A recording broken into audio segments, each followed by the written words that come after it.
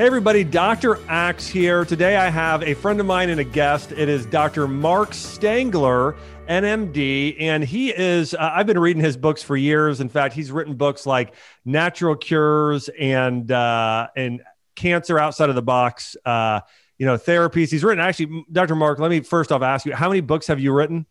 I think in total it's 30. Yeah, 30 books. And he's been really a pioneer in this sort of natural medicine and natural health industry. He's got a popular radio show. He's got a practice. And again, over 30 books out there he's authored. Dr. Mark, so excited to chat with you today. Hey, great to be with you, Josh. Well, I want to talk about several things. One of the first, though, is I wanted to get into cancer and natural cancer treatments. Obviously, cancer has been at the top of everybody's mind in the health industry for a long time. It's, one of the top 3 disease killers in the Western world today. Talk to me about, first off, what do you believe the root cause of cancer is? And in addition to that, what are some of those holistic treatment methods out there that you find to be most effective? Right. Well, it is true what you said. I mean, it's battling with cardiovascular disease being the number one killer here in America. So, and take into the fact that 50% of people will have some type of cancer in their lifetime. I mean, it's incredible to think about it. I mean, someone you haven't seen in 10 years, you're starting to talk with them. You just met them after many years. And basically when your question is what type of cancer have you had? I mean, it's really ridiculous, but cancer is a breakdown of the body. In medicine, we have this reductionist approach. You have cancer of this organ, you have cancer of this tissue. But from a holistic perspective, I think a more accurate perspective, it's the breakdown of the body on many different levels. And so there's various causes. We know that the environment is a big cause. Radiation, toxins in the environment, heavy metals, pesticides. I mean, we've got over 20,000 man-made chemicals in the environment. So, some of those are more carcinogenic than others. And so that's a problem. We certainly know that diet, I put diet, near the top, if not the top. The Western diet sets people up for cancer. Why is that? Well, it's high in simple carbohydrates. The mechanism is such that you get immune suppression, you get elevation of insulin, which is undebatable. It's a tumor promoter. It's a cancer promoter. So high levels of insulin stimulate the abnormal growth of cells. That's a big deal.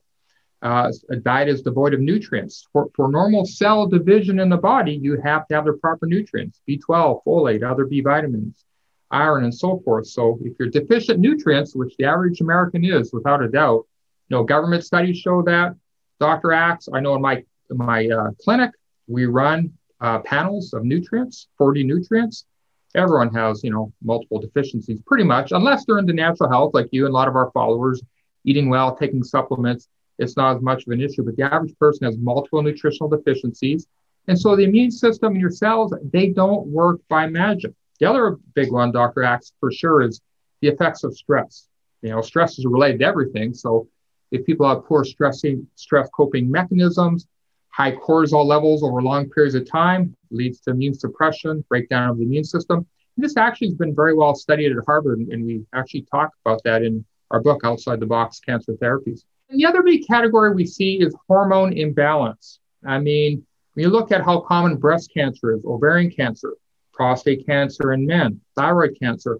Hormones are very powerful chemicals our body needs to be able to function, to be able to survive. But when they're imbalanced, again, from the diet, the environmental toxins, the xenoestrogens people get in cosmetics and lotions they're using, it leads to hormone imbalance, and that stimulates tissue growth too. And so in the women and men, we see a lot of estrogen dominance. In women, the estrogen is too high relative to the progesterone. That causes growth of cells. Progesterone is supposed to keep that in check. We see that because a lot of women are on birth control pills, women on synthetic hormones. About 40% of women don't ovulate regularly of a premenopausal age, and so the progesterone levels aren't high enough. They have these chemicals in their body from the pesticides and the other chemicals mimicking estrogen at the receptor level. In the men, the testosterone drops over time, especially if they're overweight or have prediabetes or diabetes or insulin resistance. The estrogen level increases, and you have this, again, imbalance with estrogen. And so estrogen is one of the culprits also with prostate cancer. And so hormone balance is another big category. Yeah, I'm glad you're bringing this up. And let's stay there for just a second. When we're talking about estrogen dominance, talk to me about what sort of diet, what would a diet look like that's really going to support balanced estrogen levels, keeping those lower, helping the progesterone and testosterone, those hormones raise or be in balance as they should. What is it? And obviously I know that there are a lot of breast cancers that are due to estrogen dominance as well. So talk to us a little bit about the diet, any natural herbs and things that go along with that or can support the body in balancing that as well. Yeah, absolutely. And again, we see it so commonly in women, the estrogen dominance. It's a big problem. And like you said, 85% of breast cancers are estrogen positive. So it's a big deal. And so basically in the diet, there's this whole concept, and a lot of people don't understand it, especially medical doctors actually, and this whole term of phytoestrogens. And so people see the word phyto means plant and then estrogen. So these are compounds in plant which have a similar biochemistry to estrogen, but it's different than that. I think it's part of the grand design of our creation. Phytoestrogens are what we call amphoteric. So what the research really shows is when you get these phytoestrogens, mainly in plant foods, fruits and vegetables, the best examples would be things like ground flaxseed, for example, fermented soy products, not regular soy products. Those are some classic examples. But you get them in common foods, carrots, lettuce, all common plant foods do have phytoestrogens. So in a nutshell, what research is showing is if your cell receptors are being overstimulated, these phytoestrogens in plant foods actually have a blocking effect on receptors. Well, that's a good thing. If your receptors are too low in terms of being enhanced, it uptakes estrogen. Well, that's important too, because you need estrogen for many important things in the body. Bone health, for example, cardiovascular health, brain health, skin health, and many other factors. So hormones are such you don't want to be too low or too high. But yes, in America, because people aren't eating enough plant foods, not enough fruits and vegetables, nuts and seeds, they're not detoxifying estrogen well. The superfoods really for estrogen detoxification, help our liver detoxify estrogen, would be the cruciferous vegetables by far. They're the most well-studied. They contain compounds called indoles, and they assist in the detoxification pathways of estrogen. And not just estrogen. Estrogen actually is a plural term. There's many different types of estrogen in men and women. And some are more carcinogenic than others. Anyways, these cruciferous vegetables or indoles, they help to break down these carcinogenic estrogens. And so this is very important. So broccoli, cauliflower, bok choy, Brussels sprouts, kale, cabbage, all these foods, which a lot of Americans do not eat on a regular basis, are very high in these indoles. So I'm a big fan of the cruciferous vegetables. And then the whole topic of detoxification. In holistic medicine, detoxification is very important. In Western medicine, it's really ignored a lot. So we need to support the detox pathways. So besides the diet, eating more organic free-range meats, of course, eating the right types of fats, the healthier fats, we have to support detoxification. How do we do that? And you've talked a lot about this. Besides a purified water source, about 80 to 100 ounces a day. Sauna therapy is great. There's different types of saunas. Regular exercise, of course, is very important for sweating. So things that promote detoxification are very important because this is how our body metabolizes hormones like estrogen. But more specific, in terms of the liver, and a lot of people have what we call suboptimal liver function. They don't have liver disease, but their liver pathways aren't working optimally.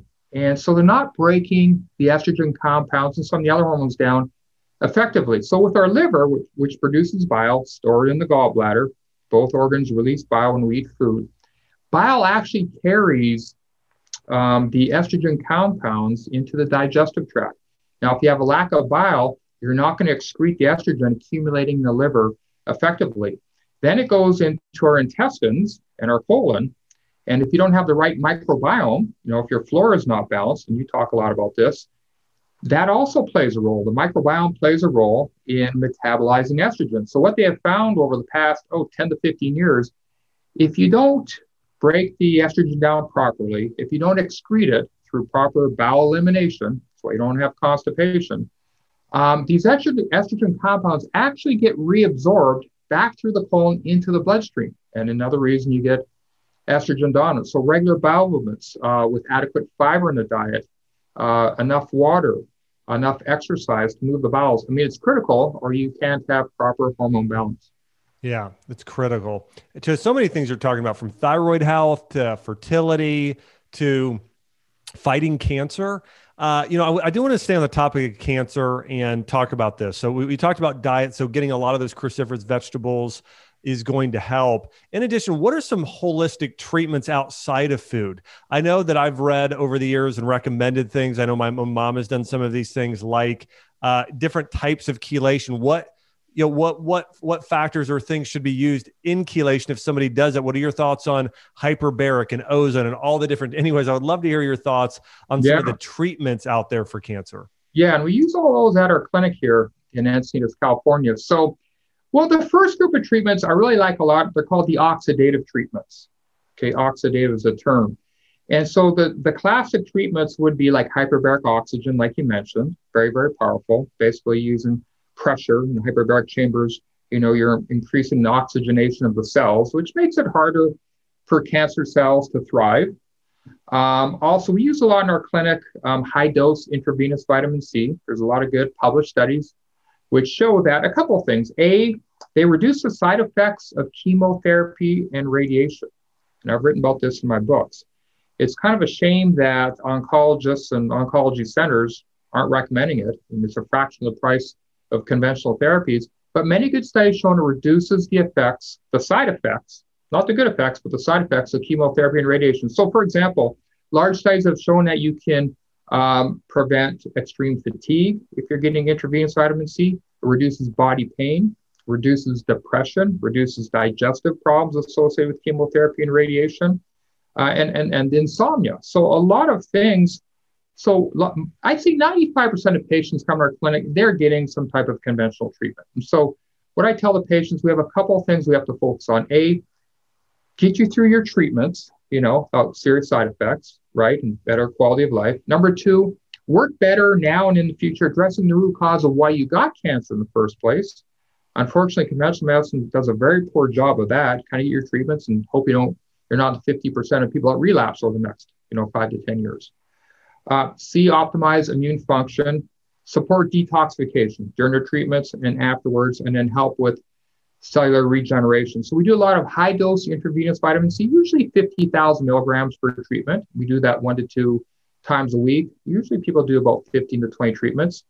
More advanced treatment, we'll do ozone therapy intravenously beforehand. And that's kind of unique therapy, which is very popular, by the way, in countries like Cuba, Germany, Switzerland, a lot of European countries, has hundreds of published studies on it. But we're oxygenating the blood, which again makes it a more difficult environment for cancer cells to thrive. And what we do is we draw the patient's blood out, goes into a sterile IV bag.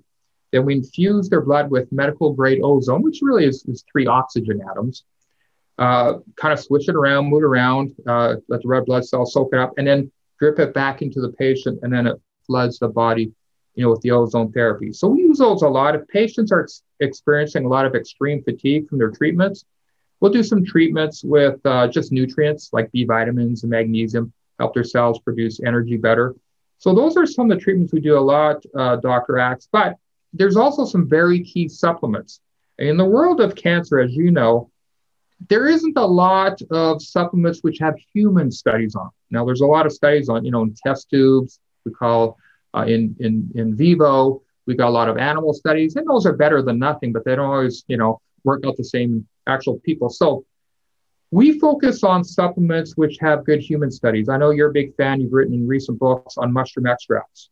So in places like China and Japan, it's very interesting. For many decades now, oncologists have been using mushroom extracts not only orally, but also even intravenously to help the immune system to fight cancer better. And they can do things like enhance natural killer cells, which seek out cancer cells in the blood and try to attack and kill them. So oncologists recommend these studies showed about 50% of people that have cancer. Here in America, it's less than 1% of oncologists who recommend them, even though we have hundreds of published studies. So one, for example, known as Coriolus versicolor, common name is turkey's tail. It has over 100 published studies on it, including studies showing not only the beneficial immune activation that's caused by it, but reducing the side effects of chemotherapy and radiation. So you take these mushroom extracts like turkey's tail, it helps to support your immune system, so it's not breaking down so rapidly. You're not as prone to getting secondary infections, helps your body fight the cancer better, but reduces the side effects of chemotherapy and radiation. The other one well studied is maitake, also known as Grifola. And maitake, again, it's a cancer drug in Japan and China. It's actually registered as a cancer drug. Here in America, you can get it as a dietary supplement. Same thing, shown to really augment the immune system, reduce the side effects of chemotherapy and radiation. So things like this to me, and there's other ones, are kind of a no-brainer. Why would you not use them with patients? They don't interfere with the treatments. They help the immune system. They help the body fight cancer. So to me, these are just like no-brainer supplements. Yeah, mushrooms are amazing. Talk a little bit about beta-glucans. What are some of the things that make them so beneficial, and how do they work? Yeah, so these mushroom extracts contain compounds called beta-glucans. These are kind of like polysaccharides, sugar chains, if you will. And so when you take them and they get into our digestive tract, they activate the immune system. Now, again, you've done a good job in your books of talking about how 70% of the immune system originates in the gut. We have this gut-associated lymphoid tissue. So these beta-glucans get into our gut and they tell this lymphoid tissue to produce these specialized white blood cells, like natural killer cells, for example. They also get absorbed into our bloodstream and activate the immune system, tell the bone marrow, hey, make more of these white blood cells. So these beta-glucans are unique in that you can find them in other foods, even in yeast, for example. But in terms of cancer, there's unique beta-glucans you find in these well-studied medicinal mushrooms like coriolis, like maitake, for example, that enhance the immune system. They have little different configurations depending on the mushroom extract, but very powerful in activating the immune system. And it's interesting, if you look at traditional Asian medicine, like Chinese medicine, and you've talked about this in your recent book too, the Chinese have known and the Japanese have known for thousands of years, when they've used mushrooms, they would use them mainly in teas. Now they use them in foods too, in the diet, and that can be helpful. But as teas, the hot water melts what's called this chitin wall, this wall of mushrooms where the beta-glucans, once it's melted, it releases these beta-glucans. So they found out, they figured out using in teas works really well in activating the immune system. And then today's, sometimes concentrated supplements have hot water extracts, so you can concentrate these beta-glucans. So very, very interesting. Powerful. I know when my mom was sick, she took a lot of reishi. She took some cordyceps and other mushrooms too. And we saw tremendous results. Well, one of the things, I was actually reading an article on your website, Doc, that really talked about funguses causing cancer or the overuse of antibiotics. We know that there's obviously a very close correlation. A lot of the topics you've talked about are in the category of the immune system. Mm-hmm. Talk to me about what does that mean? Talk to me about fungus and yeast and antibiotics and how those actually can increase cancer risk and what to do about them and some of the things that are causing, this yeast and fungal overgrowth. Yeah, so very common in Americans, like you said, from using antibiotics, excess alcohol and sugar intake, drinking chlorinated water, your microbiome is not in balance. And so we all have a certain amount of fungi or yeast in our microbiome. Nowadays, actually, experts say that, there's a very distinct fungi microbiome in our gut. And it does serve purposes. However, like other bacteria and things in our gut, it can flourish, it can overgrow, it can become opportunistic.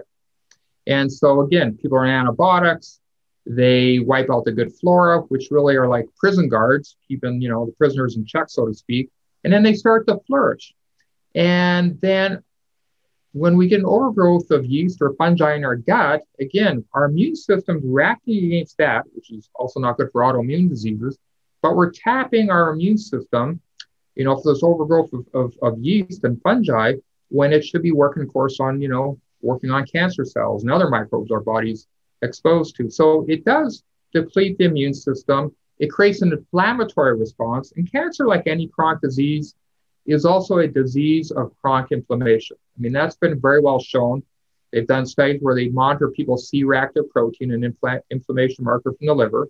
And people that have higher levels of C-reactive protein with cancer don't do as well. People who have lower levels do better. And that's why we've got to address that inflammation, get the fungal levels down, address the diet, address the nutrient deficiencies, the stress, get that inflammation down. It's important so you can start getting normal cell division again. Makes sense. One other aspect, we've talked a lot about immunity, Let's talk about detoxification when it comes to the treatment of cancer. What are some of the things you recommend? Are there any herbs? Are there any treatments or anything specific when it comes to toxicity in cancer? Any studies showing that toxicity or anything to your knowledge showing that that is a contributor to cancer? Well, there's certainly a number of toxic compounds shown to be associated with increased risk of cancer. Range from some heavy metals like arsenic, lead, mercury, things like that. Again, with 20,000 man-made chemicals, I mean, we're just kind of bombarded. So, yeah, it's a lot. So, no, I think you're right. I think in terms of a preventative program or someone recovering from cancer or someone who has cancer, you've got to incorporate detoxification. So what I do with patients, honestly, depends on their state of health. If someone is undergoing conventional treatments, they're just not feeling well, it's hard for me to get them to drink, a lot of green, freshly, made green juices and stuff like that. They're better off making protein shakes, maybe like a collagen shake, adding some organic powdered greens in with it, something that's workable for them. But regardless, we've got to get these phytonutrients in their system as high of a level as we can, because these phytonutrients found in plant foods are tremendous in helping the immune system. I usually put people on products which support liver function. So a mixture of herbs like milk thistle, dandelion root, artichoke root, all very well studied, supporting liver function. I'm a big fan of glutathione, the super antioxidant our body produces. You do get small amounts in green vegetables as well, especially after the treatments. Glutathione is very unique because it does help every cell detoxify, but even more specifically, liver and kidney cells. And remember, for organs beside our skin, the liver and kidneys is where most of the detoxification takes place. So very, very important. And glutathione is unique in this. When my patients are done their chemotherapy radiation treatments, I actually put them on a series of intravenous glutathione, followed by oral glutathione, because glutathione is very unique in that our cells are designed so that glutathione actually helps with DNA repair. So when people are getting chemotherapy and radiation, yeah, it's killing cancer cells, hopefully, but it's killing, healthy cells too. And of course, those types of treatments damage cell DNA. And DNA is what controls, to a large degree, your cell division, and cancer is a disease of abnormal cell division. So glutathione actually goes in there, and our body uses it every day to repair DNA. So quite a powerful thing, something people get from foods, super green foods like broccoli, for example. You can take it in supplements. So I really rely on glutathione a lot. Yeah, I love that. And again, I love your approach to ways of being complementary, or in certain cases, of course, and as a preventative cancer treatment, using as things like mushrooms, using oxygen therapy, and all of these other things, I think is so important. One of the things that I have seen recently, and I've seen you write about, is our current medical system, sort of the way the whole thing is set up, the way doctors are trained today. You wrote an article recently and it said doctors' lack of training could put your life at risk. Can you talk about this term iatrogenic disease? And also, over the globe, you said 11 million deaths a year are due to complications from poor diet and nutrition. So anyways, I'm just curious about, in your article, doctors' lack of training could put your life at risk. What are you alluding to there? Yeah, it's a very good point. Well, in traditional medical schools, I went to a medical school that combined both, regular medicine, people are familiar with conventional medicine combined with the holistic. So I kind of have a good understanding of both sides of medicine. Yeah, the fact that the root cause of most disease in our world is related to diet, nutritional deficiencies, toxin exposure, and the effects of stress. The fact of the matter is, we always hear about genetics. Well, genetics really account for a very small percent as a primary cause of cancers. So in the world of cancer right now, there's a lot of folks on genetics, but they have it backwards, actually. I'll tell you why. Because in cancer, the main theory is that there's genetic mutations which allow for abnormal cell division and so forth. And while that's true, the problem is they're not addressing the reason why people get the genetic damage to begin with. That goes back again to the diet, the stress, the environmental toxins, a lot of things that we can control through diet and lifestyle. So they're missing that major first step, and they just focus on the after effects of it, which is kind of bizarre, really, because you get cell DNA changes and mutations, which, yes, can lead to abnormal cell division. But again, what's triggering that? What's causing that?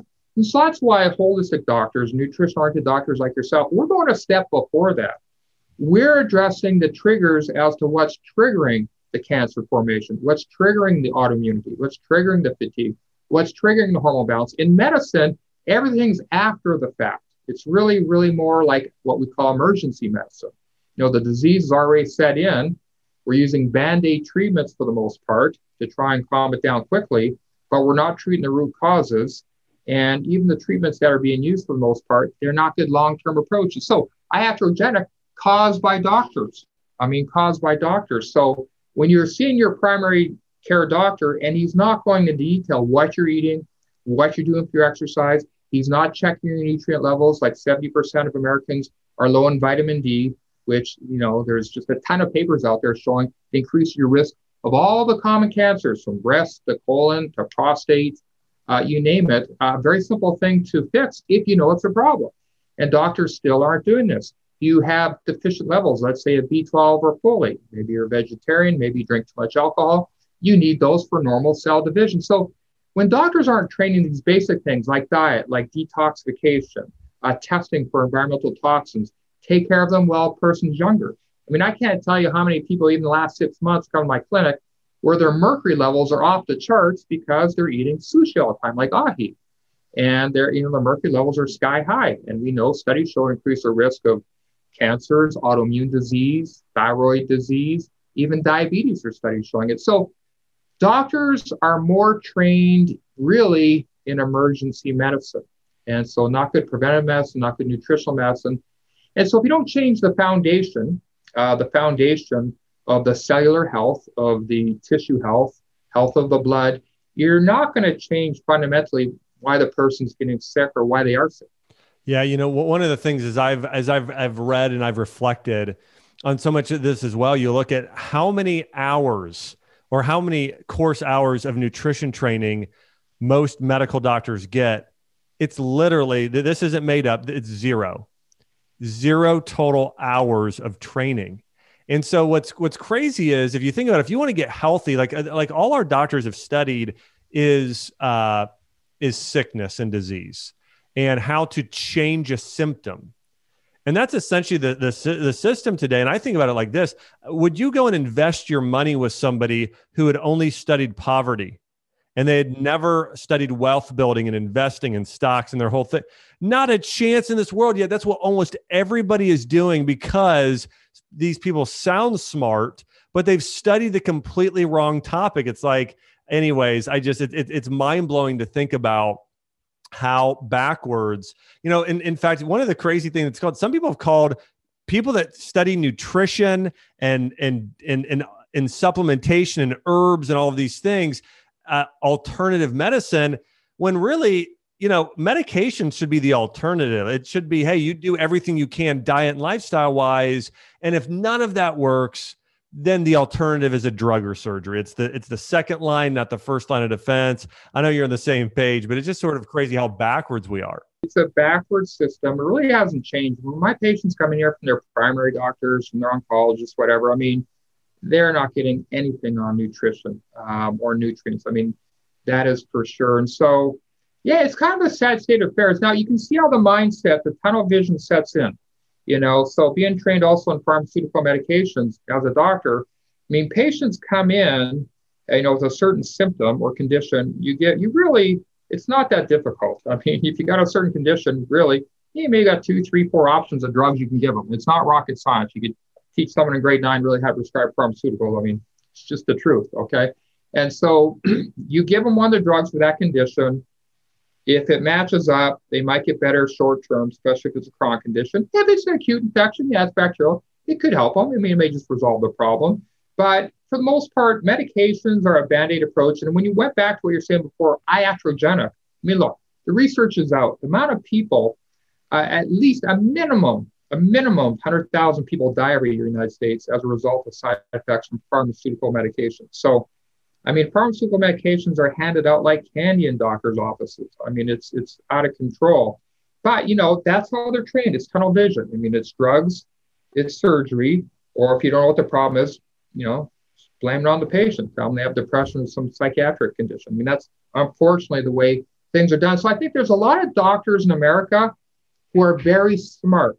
Now, what I mean by that is if you gave them a test on a certain condition, on lab testing, differential diagnosis, you gave them tests on physics and math and everything, they would do very, very well. But you know what?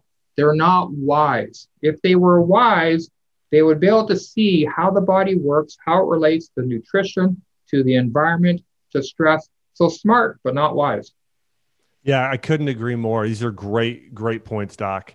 I wanted to talk about a few other things here. And one is I have loved your books over the years. You've written about herbal therapy, natural medicine, supplementation. Walk me through I have two questions. One, what are probably 5 of the top herbs you prescribe and recommend the most? And herbs could be herbals category, could be mushrooms, could be herbs, could be spices. So in that category, the top 5 you typically recommend. And on the other side, what are the top 5 nutrients you typically recommend? Start with yours. Yeah, those are good questions.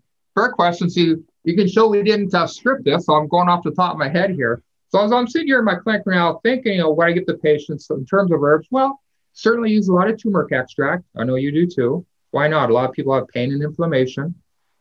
Tremendous for that. Very effective, very safe. There's hundreds of studies showing it has anti-cancer properties.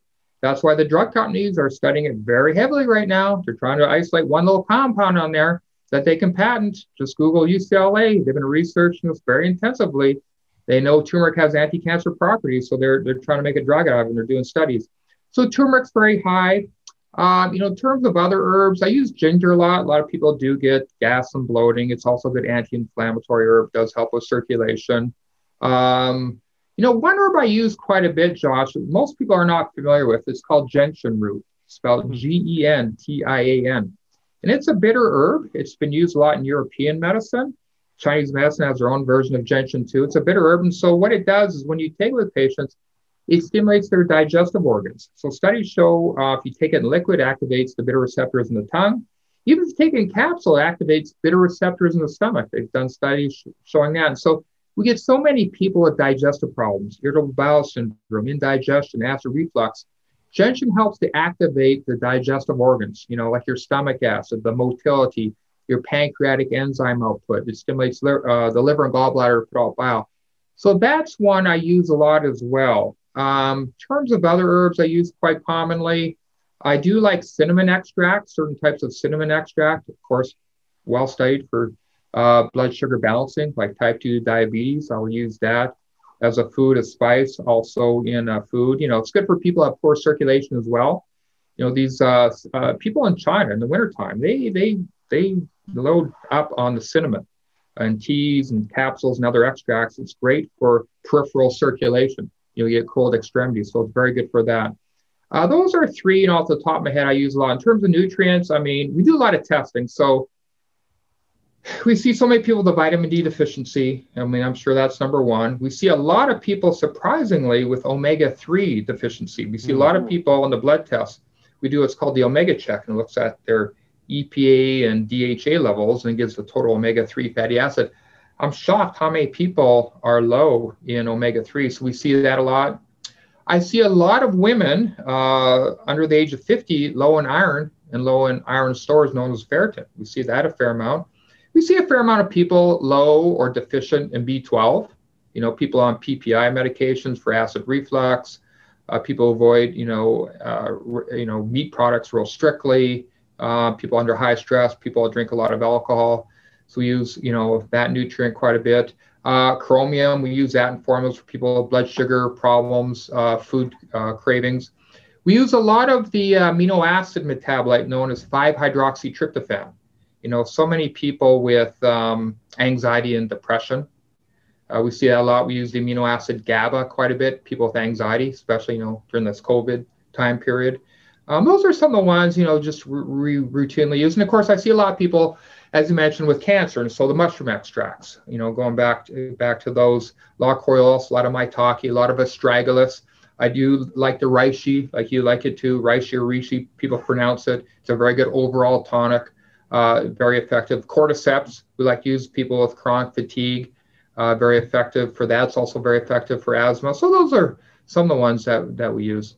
I mean, those are great recommendations, and I'm with you. You know, I want to just hit on a few of those. One, you know, iron in premenopausal women. You know, low iron, those ferritin levels tends to be low, and so often, you know, borderline anemic, and you know, and so I think that's a really good call out. If you're a woman and you have low energy, so often it's either thyroid or it's anemia. You know, there's a blood deficiency, as they call it in Chinese medicine, and another one, astragalus. You know, astragalus is one of the top 5 prescribed herbs probably in Chinese medicine for everything from gut health to immune health in a big way. And other things. So anyways, that's another one. What do you typically recommend astragalus for people? Yeah, so astragalus we use a lot. We do use it in cancer formulas for sure. We use it in people who have chronic viral infections. I mean, astragalus is one of the better herbs to use long term. You know, certain herbs traditionally we use more short term. You know, like people think of echinacea and golden seal. Usually use those more short term, but astragalus is great for long term use, especially people with chronic viral infections. Maybe you got Epstein-Barr virus, some kind of chronic thing. You got cancer. Maybe you're the kind of person who has asthma and you get a respiratory tract infection. In the winter, it flares your asthma up. So people with a history of that, we put them on astragalus in the wintertime. It works great. It's also used in Chinese medicine, you know, prevent and treat asthma as well as a lung tonic. So I think it's an excellent herb to use long term for sure.